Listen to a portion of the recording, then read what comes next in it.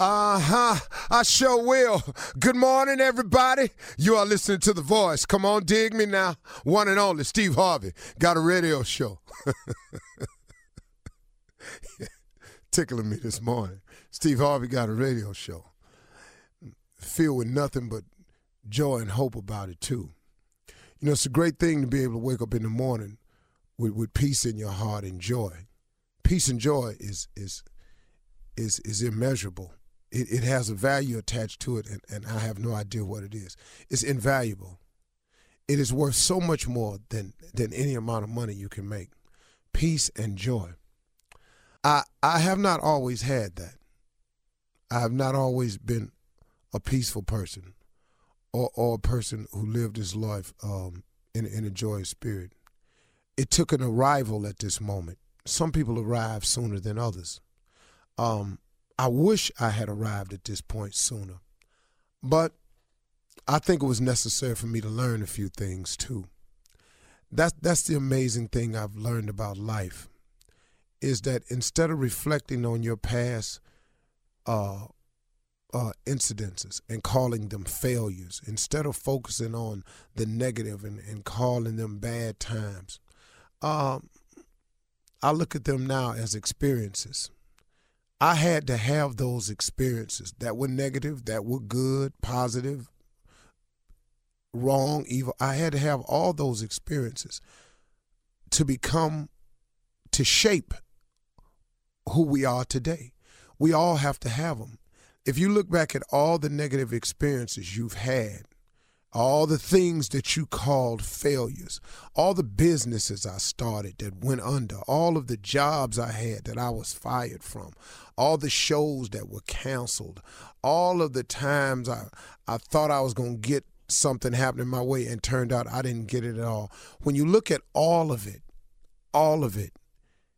hopefully along the way, what you have done as a person is you've taken those negatives and those failures and you've used them for what they actually are.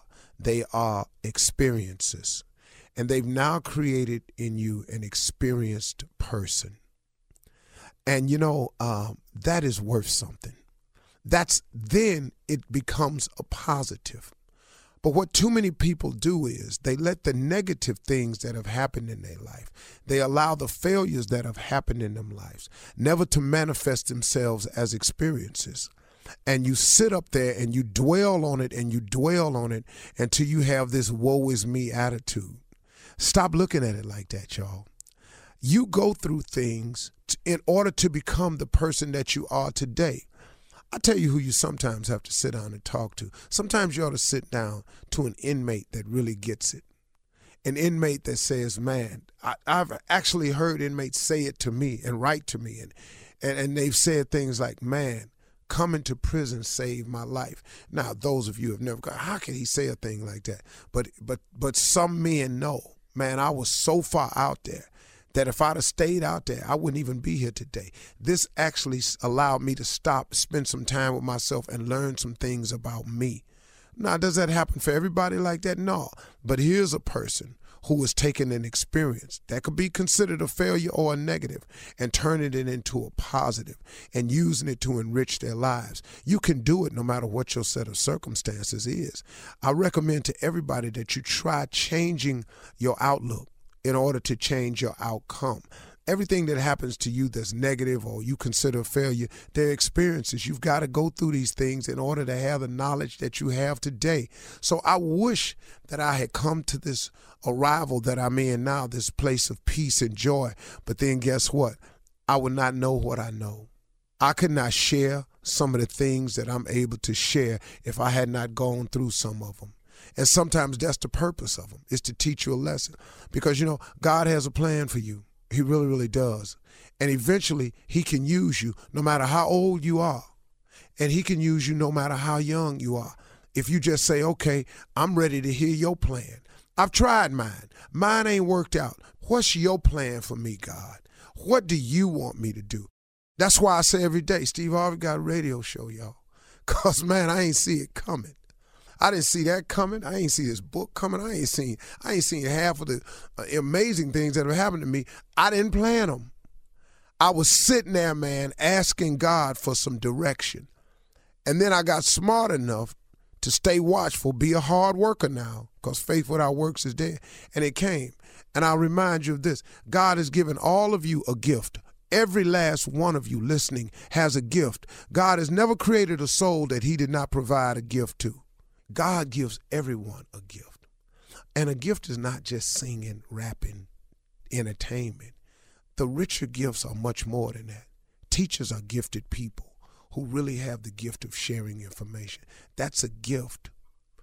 And in that you can become great.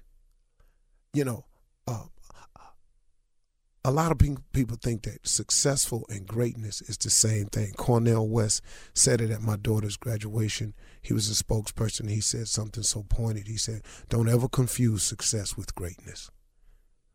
The two have nothing to do with each other.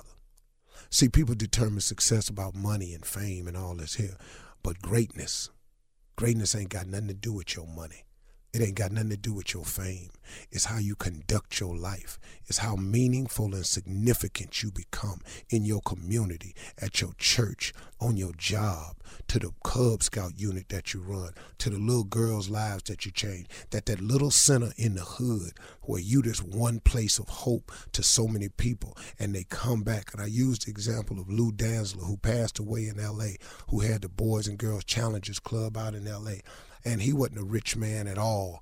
If you walk by him, you wouldn't even know who he was. But if you look at all the people who have gone on to become politicians, who have gone on to become CEOs, who have gone on to become athletes that have passed through this man's small building in the hood in L.A., he was great.